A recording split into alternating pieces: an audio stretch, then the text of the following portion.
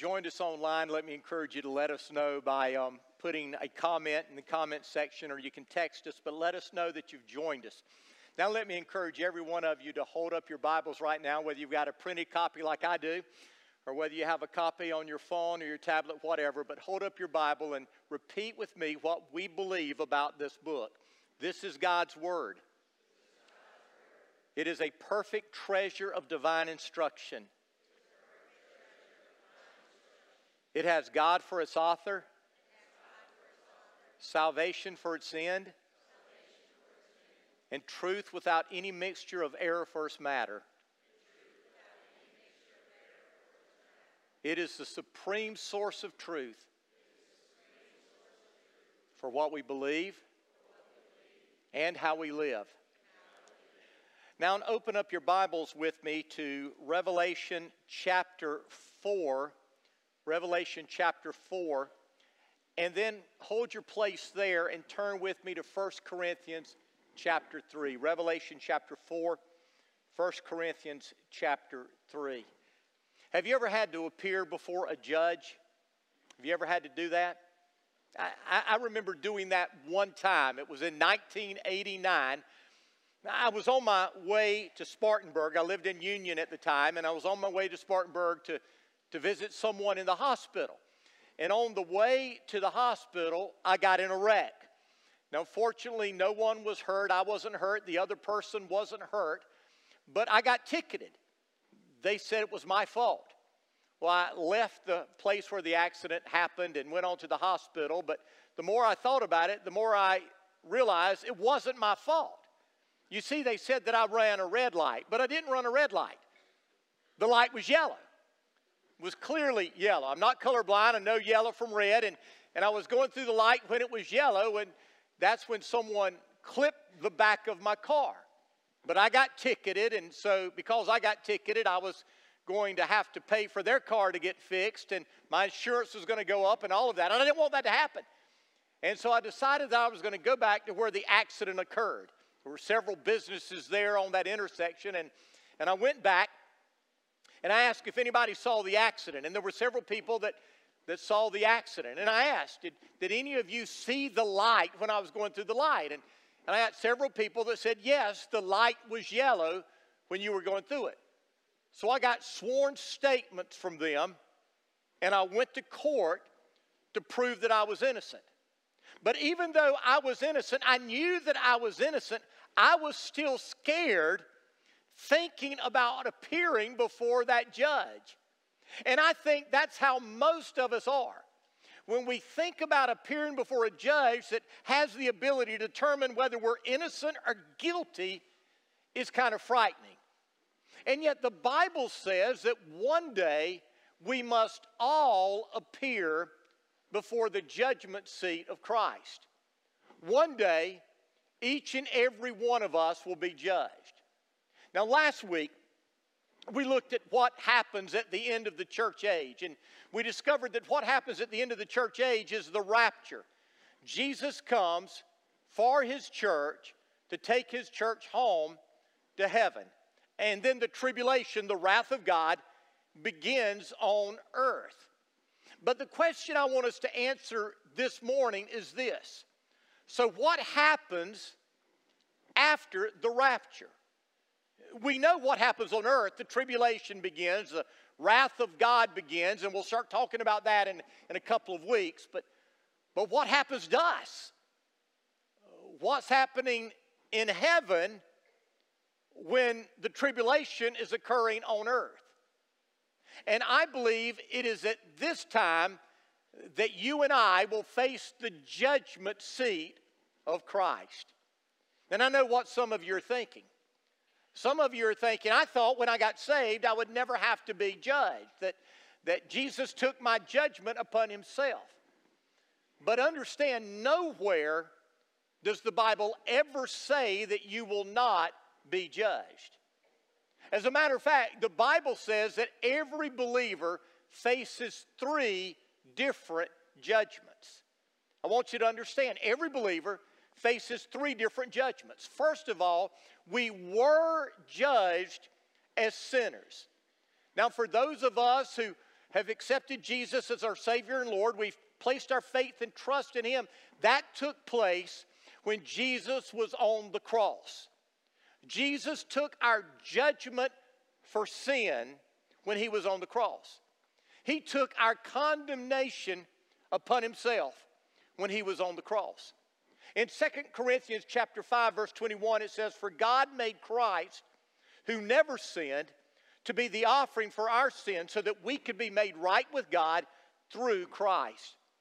In 1 Peter chapter 2, verse 24, it says, "He personally carried our sins in His body on the cross, so that we can be dead to sin and live for what is right. By His wounds, we are healed."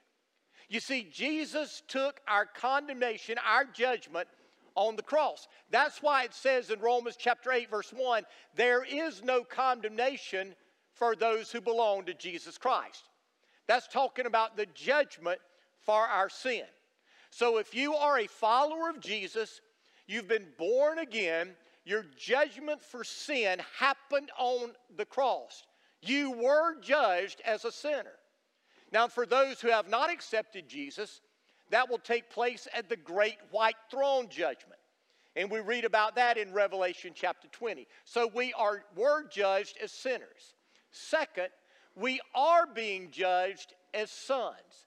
And this takes place every time we sin against God. When we sin against God as followers of Jesus, the Holy Spirit that lives in us convicts us of our sin to draw us back to Christ. I want you to hear me. I want you to understand clearly.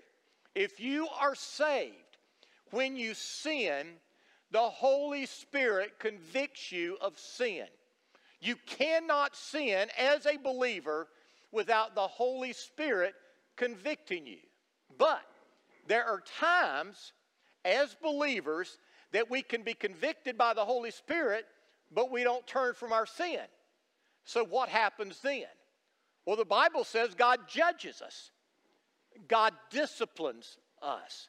In 1 Corinthians chapter 11, verse 32, it says this, "Yet when we are judged by the Lord, we are being disciplined so that we will not be condemned along with the world." Understand, God judges us, God disciplines us as sons so that we won't be condemned with the world. In Hebrews chapter 12, it says this, "My son, do not make light of the Lord's discipline, and do not lose heart when He rebukes you, because the Lord disciplines those He loves, and He punishes everyone He accepts as His son. Endure hardship as discipline." God is treating you as sons. For what son is not disciplined by his father? If you're not disciplined, and everyone undergoes discipline, then you are illegitimate children and not true sons. And don't miss that. The Bible says that if you are not disciplined as a child of God, when you sin and you do not turn from that sin, that is evidence that you are not a true child of God. God disciplines His children because He loves them. And so understand, if you are a child of God, a son of God, or a daughter of God, and you sin, the first thing that happens is the Holy Spirit convicts you of your sin. God's Spirit testifies with your spirit, brings you under conviction. But if you don't turn from that sin, the Holy Spirit will discipline you. So understand, if you're living in sin today and you are not being disciplined by God, then there is a good chance that you're not a child of God. You've never come to know Jesus. His Spirit isn't living in you. So we were judged as sinners. That happened when we accepted Jesus and our sins were nailed to the cross. We are being judged as sons. Every time we sin, the Holy Spirit convicts us, and if we don't turn from that sin, He disciplines us as He disciplines His children. But then one day, the Bible says we will be judged as servants. And Jesus talked about this judgment often in the parables. If you read through the parables, you will discover that many of them have an apocalyptic element to them. In other words, they're not talking about things that happen here and now. They're talking about things that will happen in the future. They're talking about the kingdom of God. And one such parable is the parable of the talents. In that parable, Jesus said this. He said, the master said, well done, my good and faithful servant. You have been faithful in handling this small matter, so now I will give you many more responsibilities. Let's celebrate together. Now that parable begins with Jesus telling about a man that goes on this long trip. Now the man that goes on the long trip is Jesus. And the long trip is Jesus going to heaven. But before he goes to heaven, he says the man gives to each of his servants talents. Doesn't give them the same amount of talents.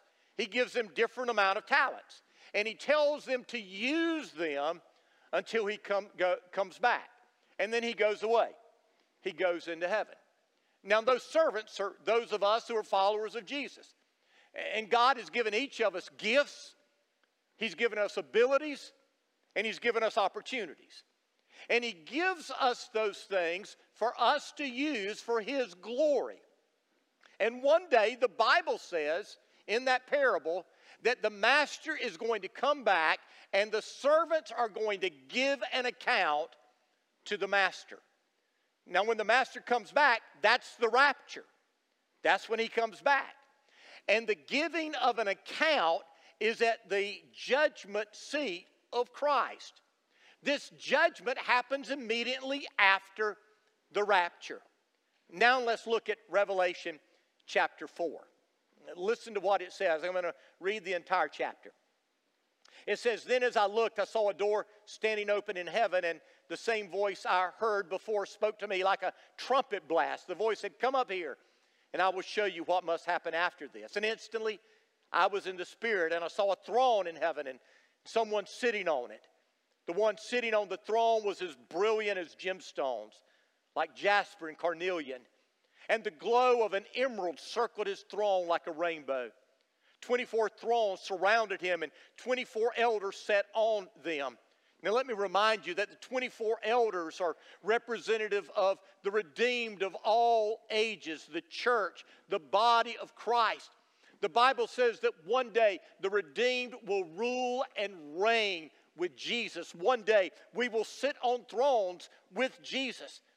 But then it says they were all clothed in white, and they had gold crowns on their heads. Now notice, they were clothed in white. The white representing the purity that comes from the righteousness of God that has been placed into our account. But then notice, they had crowns on their heads. Now hold on to that. Why do they have crowns on their heads? Where did these crowns come from? Where did they get them from? Now let's continue. From the throne came flashes of lightning and the rumble of thunder. And in front of the throne were 7 torches with burning flames. This is the sevenfold Spirit of God. We read about that in John chapter 1. In front of the throne was Revelation chapter 1. In front of the throne was a shiny sea of glass sparkling like crystal. In the center and around the throne were 4 living beings, each covered with eyes, front and back. The first of these living beings was like a lion. The second was like an ox. The third had a human face. The fourth was like an eagle in flight. Each of these living beings had 6 wings, and their wings were covered all over with eyes inside and out. And some of you are going, what in the world is that? Well, that's a created being. Our God is a creative God. And God has made all kind of beings that bring glory and honor to His name.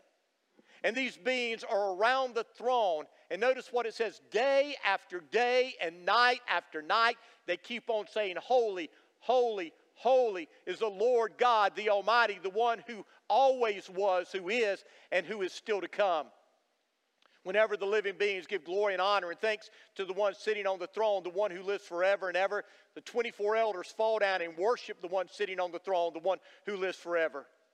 And they lay their crowns before the throne and say, you are worthy, O Lord, our God, to receive glory and honor and power, for you created all things and they exist because you created what you please. On verse 10 is important. They lay their crowns before the throne.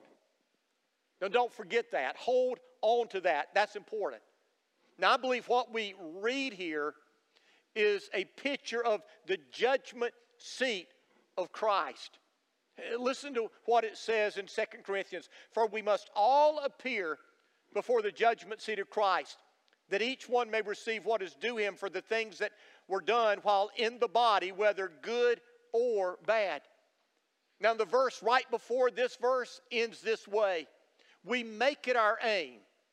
We make it our goal. We make it our ambition to please God. Now, let me ask you a question. What is your goal? What is your aim? What is your ambition in life?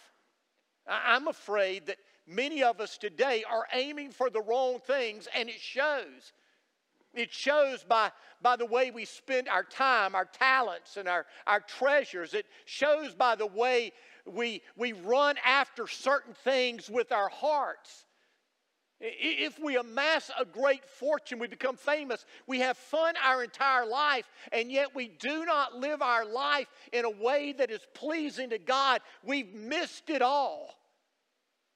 To be honest, in the end, nothing really matters rather than living your life in a way that is pleasing to God. And Paul says the reason that we live our lives to please God is because we all, each and every one of us, must one day appear before the judgment seat of Christ. Now, I know what some of you are saying. Some of you are saying, oh, time out. You're telling me that the reason I live my life to please God is because I'm going to stand before Him one day? Absolutely. You say, well, I thought love was to motivate me. I want you to hear me. I want you to understand that love and judgment go hand in hand. You don't separate those two things with God. God is always loving and God is always just. When I was growing up, I knew my father loved me. And yet, I was afraid of my father because I knew if I stepped out of line, I would be judged. And you say, well, my dad didn't judge me. Oh, I bet he did. I hope he did. I mean, my dad judged me in a variety of ways. Sometimes it was with his belt.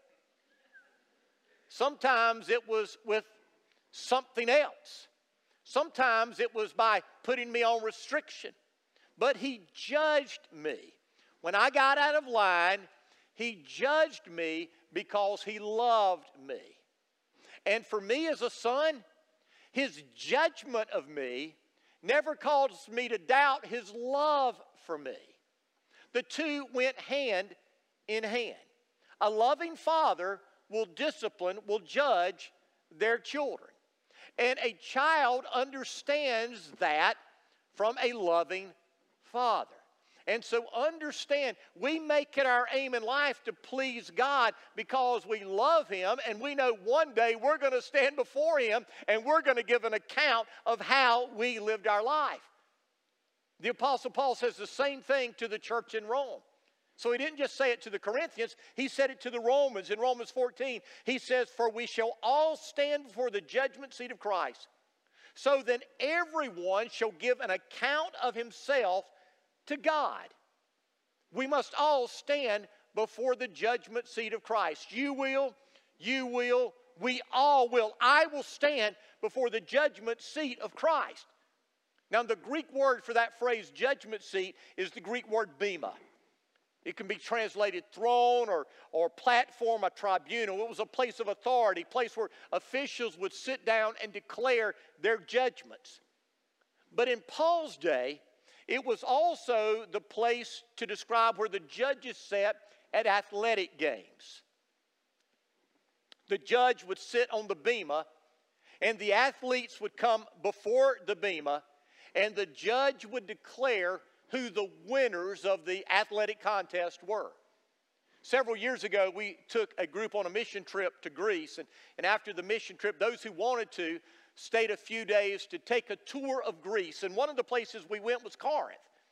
And Corinth was the location of the Isthmian Games in ancient Greece.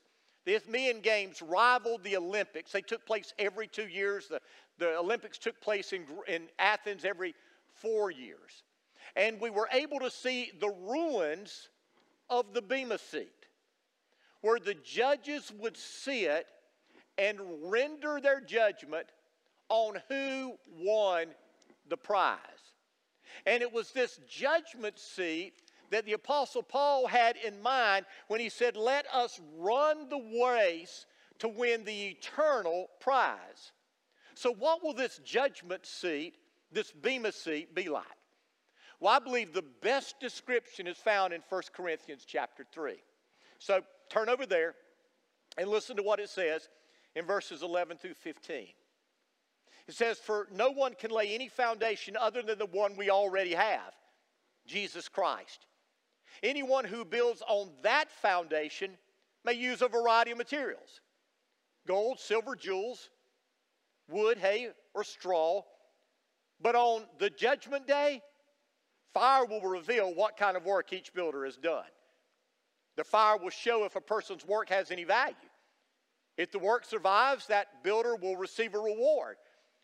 But if the work is burned up, the builder will suffer great loss. The builder will be saved, but like someone barely escaping through a wall of flames. Now, it's clear that Paul is talking about believers here. He said, no one can lay any foundation other than the one we already have, Jesus Christ. He's talking to those who have laid the foundation of Jesus Christ. They have a relationship with Jesus. They have trusted Jesus. Jesus is their Savior and Lord. He is the cornerstone of their life. But then Paul says, once we lay the foundation, and there's only one foundation, that's Jesus, we can build our life however we choose. You see, we choose the materials that we're going to build our life upon the foundation, which is Jesus. It said some people use gold and silver and jewels. Other people use wood and straw and things like that. And then he says the fire will reveal what you use to build your house. In other words, each and every one of us, we have the privilege of determining the material upon which we build our home. Some of us cut corners. We don't give it our all. Have you ever had any work done on your house? Or have you ever built a house? I mean, we've done both. And sometimes, you know, when you're building a house, you're having work done on your house, you get bids. And you hopefully get multiple bids, and you oftentimes you choose the lowest bid. And sometimes that's good. Sometimes that's not good. Sometimes the lowest bid is the lowest bid because the person is cutting corners. They're not using quality materials, or they're not doing the work that needs to be done. And the problem is, if someone's cutting corners when they're building, I mean, they can cut corners in such a way that when they build, you don't know it until years later when the problems come. And you realize they didn't use the materials they needed to use, or they didn't do the work they needed to do, and the house begins to fall apart. And that's what Paul is saying here. He's saying that each of us build on the foundation of Jesus, but we build with whatever materials we choose. And then he says, and the fire will reveal what material we choose. Now, what is this fire? Is it the fires of hell? Absolutely not. We as believers won't go to hell. So what is this fire? Well, the Bible says that our God is a consuming fire. In Revelation chapter 1, when John had this vision of the glorified Jesus, he said his eyes were like burning, blazing fire. Our Lord's eyes will see everything at the judgment. And the Bible says that anything that is not of value will be burned up at the judgment. But only the things that are worth it or of value will remain. And so what can we learn from this passage on the judgment seat of Christ? 4 things quickly. First of all, the judgment seat will be a time of revelation. on that day, our lives will be revealed for what they really are. Notice what he said in verse 13. The fire will reveal what kind of work each builder has done. Now the Greek word for reveal there is the Greek word apocalypto, which is the same word that we get the word revelation from, the title of the book that we're studying, the unveiling, the revealing. One day, the Bible says that Jesus is going to reveal everything about our lives. The all-knowing eyes of Jesus will reveal everything about you and everything about me. Jesus said this. He said, there is nothing hidden that will not be revealed. There is nothing kept secret that will not come to light. The author of Hebrews said, nothing in all creation is hidden from God. Everything is naked and exposed before His eyes, and He is the one to whom we are accountable. There is coming a day when Jesus will reveal everything about how you have lived from the moment of your salvation to the moment He calls you home. And to be honest with you, that should be a little scary to you. I mean, if you were honest with yourself as you observe your life, it should be scary that one day everything about you is going to be revealed.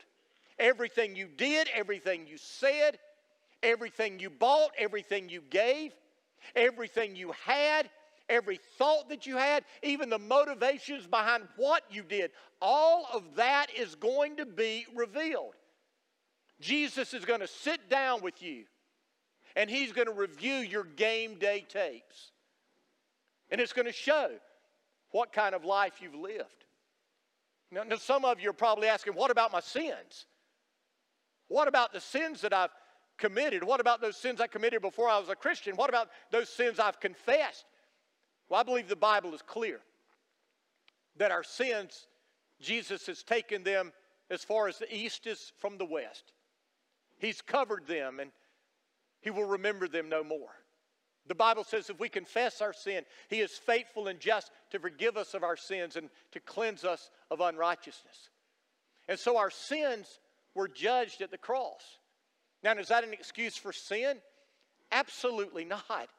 Because believers are those who want to be free from the power of sin and death. That's why we give our life to Jesus. And yet in this life, we sin. In this life, we have a battle with an old nature. And there are times that we give into this old nature. And that's why God has told us when we confess our sin, He is faithful and He is just, and He will forgive us of our sins. He will cleanse us from all our unrighteousness. But what you need to understand about your sin is this. When you do sin, it affects your life in a lot of ways. It affects your witness. It affects your testimony. It affects a lot of other things. So it's not just a matter of your sins being forgiven. The sins you can commit can affect you in a lot of ways. It's kind of like it's kind of like when you throw a rock into the water, and that rock hits the water, and then it creates these circles all around it. When we sin, it's not just a matter of that sin. It's a matter of all the other things that our sin causes. But one day we're going to give an account of our life, how we've used it, the gifts that He's given us, the opportunities that He's given us. So let's just take a moment and let's reflect. How are you using your gifts, your abilities, your opportunities? Are you using them for His glory? Or are you squandering them on the pleasures of this world? What about your treasures? Are you using your treasures, the resources that God puts in your hand, to build your own kingdom? Or are you using them to build the kingdom of God?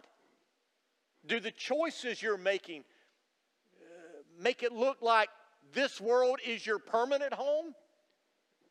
Or do the choices you're making make it seem like this world is not your home? Are you living your life in such a way that you want to be spotless, unblemished from the world? Or are you living your life in a way that when you stand before Jesus, you're going to be stained by this world? Don't be deceived. One day you're going to stand before Jesus, and the blazing eyes of Jesus are going to reveal everything about you. That's the first thing. The second thing, the judgment seat will be a time of reward. Notice what Paul says in verse 14. He says, if the work survives the fire, that the builder will receive a reward. Now, we don't like that in our everyone receives a trophy world, do we? I mean, we like it, you know, where everybody gets the trophy, everybody's a winner, but that's not what the Bible says. You need to understand that. You see, Jesus is not going to say, well done, good and faithful servant, to everyone. He's not going to say that to everyone who makes it into heaven. At the end of Revelation, where Jesus has given us his final words before the book is over, this is what Jesus said. He said, look, I am coming soon, bringing my reward with me to repay all people according to their deeds. So when Jesus comes, he's bringing his rewards to give to those who have lived their life in a way that is worthy of the rewards. Now, what are these rewards? Well, some of it is service. You see, we are going to be given responsibilities in eternity. The Bible speaks about a new heaven and a new earth. We're not going to just sit around the throne all day singing worship songs. We're going to be doing things. And the things that we do, in part, will be determined by how faithful we are here on this earth. Well done, good and faithful servant. You've been faithful in a little, so now I will make you faithful over much. But the Bible also speaks of crowns. Remember in Revelation chapter 4, we see these elders wearing crowns. Where did these crowns come from? Well, the New Testament talks about crowns. And if you study it, you discover that there are at least 5 crowns that will be given to believers. The Bible speaks about a victor's crown. In 1 Corinthians chapter 9, it says, everyone who competes in the games goes into strict training. They do it to get a crown that will not last. We do it to get a crown that will last forever. Therefore, I do not run like a man running aimlessly. I do not fight like a man beating the air. No, I beat my body and make it my slave, so that after I have preached to others, I myself will not be disqualified for the prize. The Apostle Paul was talking about spiritual discipline here. And he's saying that I am going to be disciplined in my life so that when I come to the end of my life, I'm not going to lose the crown, the prize, because of the way that I lived. In 2 Timothy chapter 2, he says, similarly, if anyone competes as an athlete, he does not receive the victor's crown unless he competes according to the rules. So there's the victor's crown to those who are victorious in this life, who have disciplined themselves with spiritual disciplines, seeking to live for the Lord. And then there's the soul winner's crown. We read about that in 1 Thessalonians chapter 2, verse 19. Paul says, after all, what gives us hope and joy, and what will be our proud reward and crown as we stand before our Lord Jesus Christ when he returns? It is you. The Apostle Paul is writing to the believers in Thessalonica, those that he won to Jesus, those that he shared the gospel with. And he said, one day you will be the crown upon my head. You see, when we share the gospel and people respond to the gospel, we are receiving a soul winner's crown. This is vital, not so that we will receive crowns, but it's vital because this tells us what is important to God. Next, we see a crown of righteousness. 2 Timothy 4, I have fought the good fight, I've finished the race, I've remained faithful, and now the prize awaits me, the crown of righteousness, which the Lord, the righteous judge, will give me on the day of his return. And the prize is not just for me, but for all who eagerly look forward to his appearing. So the crown of righteousness is a crown given to those who are looking forward to the Lord's return and are remaining faithful based upon the reality that his coming is imminent. He could return at any time. And then there's the crown of life. James 1:12, God blesses those who patiently endure testing and temptation. Afterwards, they will receive the crown of life that God has promised to those who love him. This crown is given to those who endure trials and tribulations, even death. and yet they remain faithful. And then finally, there's the crown of glory that it speaks of in 1 Peter chapter 5. It says, "And now a word to you who are elders in the churches. I too am an elder and a witness to the suffering of Christ, and I too will share in his glory when he is revealed to the whole world. As a fellow elder, I appeal to you. Care for the flock that God has entrusted to you. Watch over it willingly, not grudgingly, not for what you will get out of it, but because you're eager to serve God. Don't lord it over the people assigned to your care, but lead them by your own good example. And when the great shepherd appears, you will receive a crown of never-ending glory and honor." This seems to be a crown that is given to Christian leaders who faithfully take care of the flock that God has entrusted to their care. In Hebrews chapter 12, the Bible says that elders, spiritual leaders, will give an accounting to God. I don't know if these are all the crowns. I doubt they are. I imagine there are others. There are plenty more. But what this tells us is that when we stand before the judgment seat of Christ and our life is revealed, rewards will be given to those who are worthy, those who have used the gifts and the abilities, the opportunities that God has given him for his glory and his honor. But understand, the judgment seat will also be a time of regret. Notice what it says in verse 15. "The builder will suffer great loss, but he will be saved." You see, some will use gold and silver and jewels that will withstand the fire. Those who have built their life with wood and hay and straw, it will burn up, and their life will be gone. It amounts to nothing, but they will be saved, yet so is by fire. Now let me remind you, this judgment isn't a matter of salvation, it's about reward. And Jesus said there's some that's not going to get a reward. Now some of you may be sitting here and say, "I don't care. Just give me that little shack on the back of heaven and I'll be happy." Oh no, you won't. Hear me. You won't. You won't. The Bible says in 1 John chapter 2, "Children, stay one in your hearts with Christ. Then when he returns, we will have confidence and won't have to hide in shame." You see, some of us, when Jesus comes back, we're going to be ashamed. We're going to be ashamed.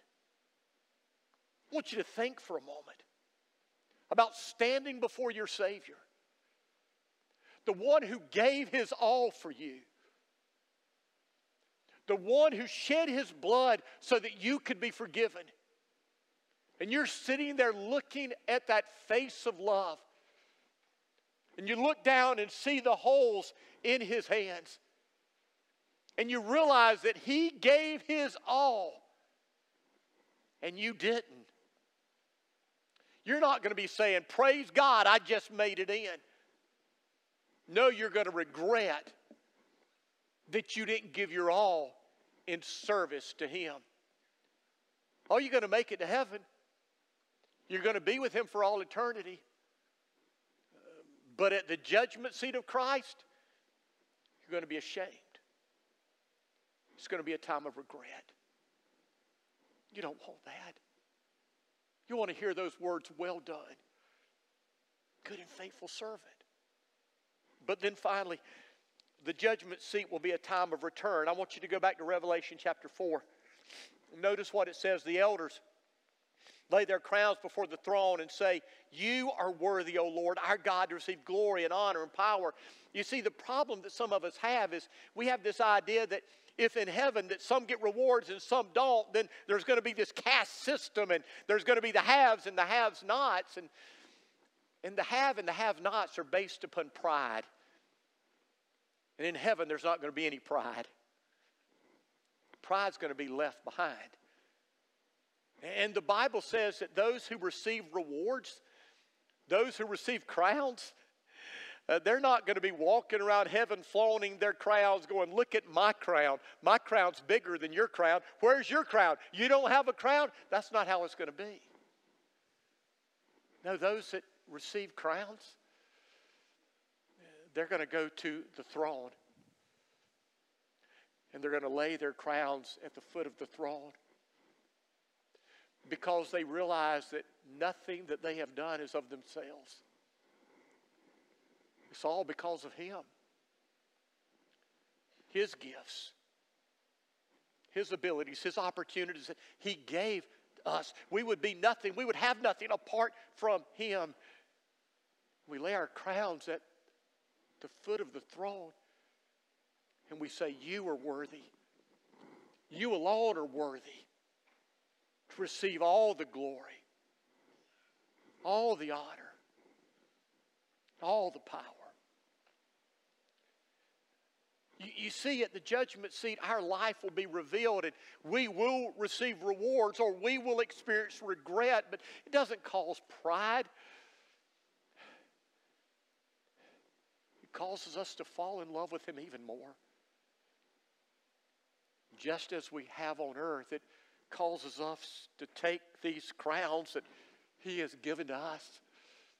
We lay them down at His feet because He alone is worthy. Oh, dear brothers and sisters, if you're a child of God, there's only one thing that's important in life. That's to live your life in such a way that when He returns and you stand before Him, He will say, well done, good and faithful servant.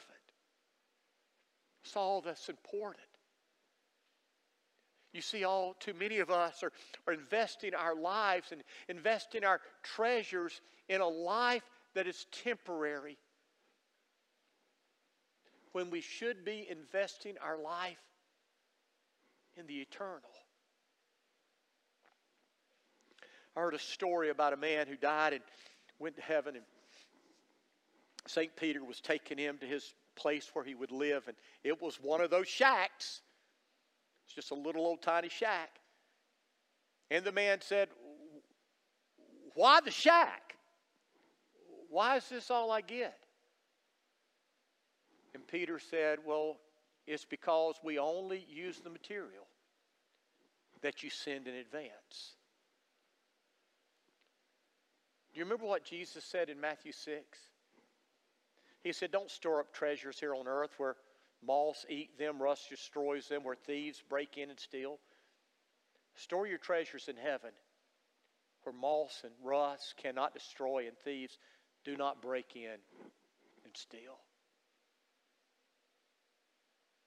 What are you investing in?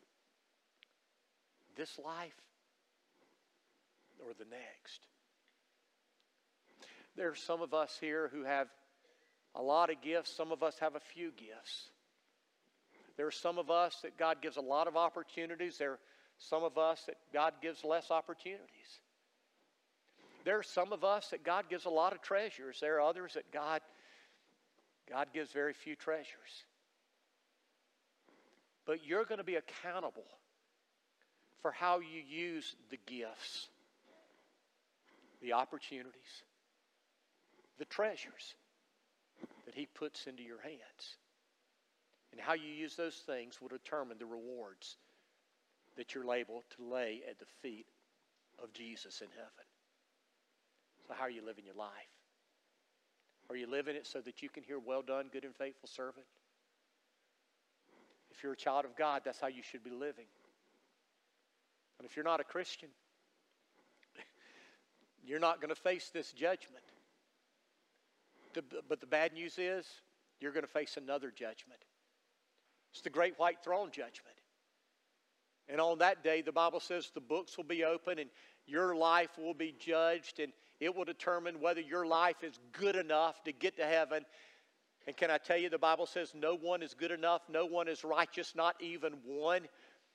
But on that day, if you haven't trusted Jesus, you're going to be judged based upon your goodness to determine whether you can go to heaven, and you're not good enough. And you're going to go to hell because you rejected the Son of God, Jesus. Jesus loves you. Jesus died for you because you're not good enough and never will be. And so if you're here and you've never trusted Jesus to be your Savior and Lord, I beg you, I plead with you, Humble yourself. Give your life to Jesus today before it's too late. I want you to bow your head. Close your eyes. With your head bowed, with your eyes closed, if you're here and you've not given your life to Jesus and today you're ready to do that, then I encourage you to pray this prayer with me right now. Dear Lord, I humbly come to you today, admitting that I'm a sinner. I've lived life my way. Forgive me. I don't want to anymore. Jesus, I believe that you died on the cross. I believe you rose from the grave so that I could be forgiven, so that I could have victory over sin and death. Today I'm trusting you to save me. Today I'm giving my life to you. Fill me with your Spirit. Take control. From this day forward, for however many days I have left, I'm going to live for you, Jesus. Thank you for hearing my prayer. Amen.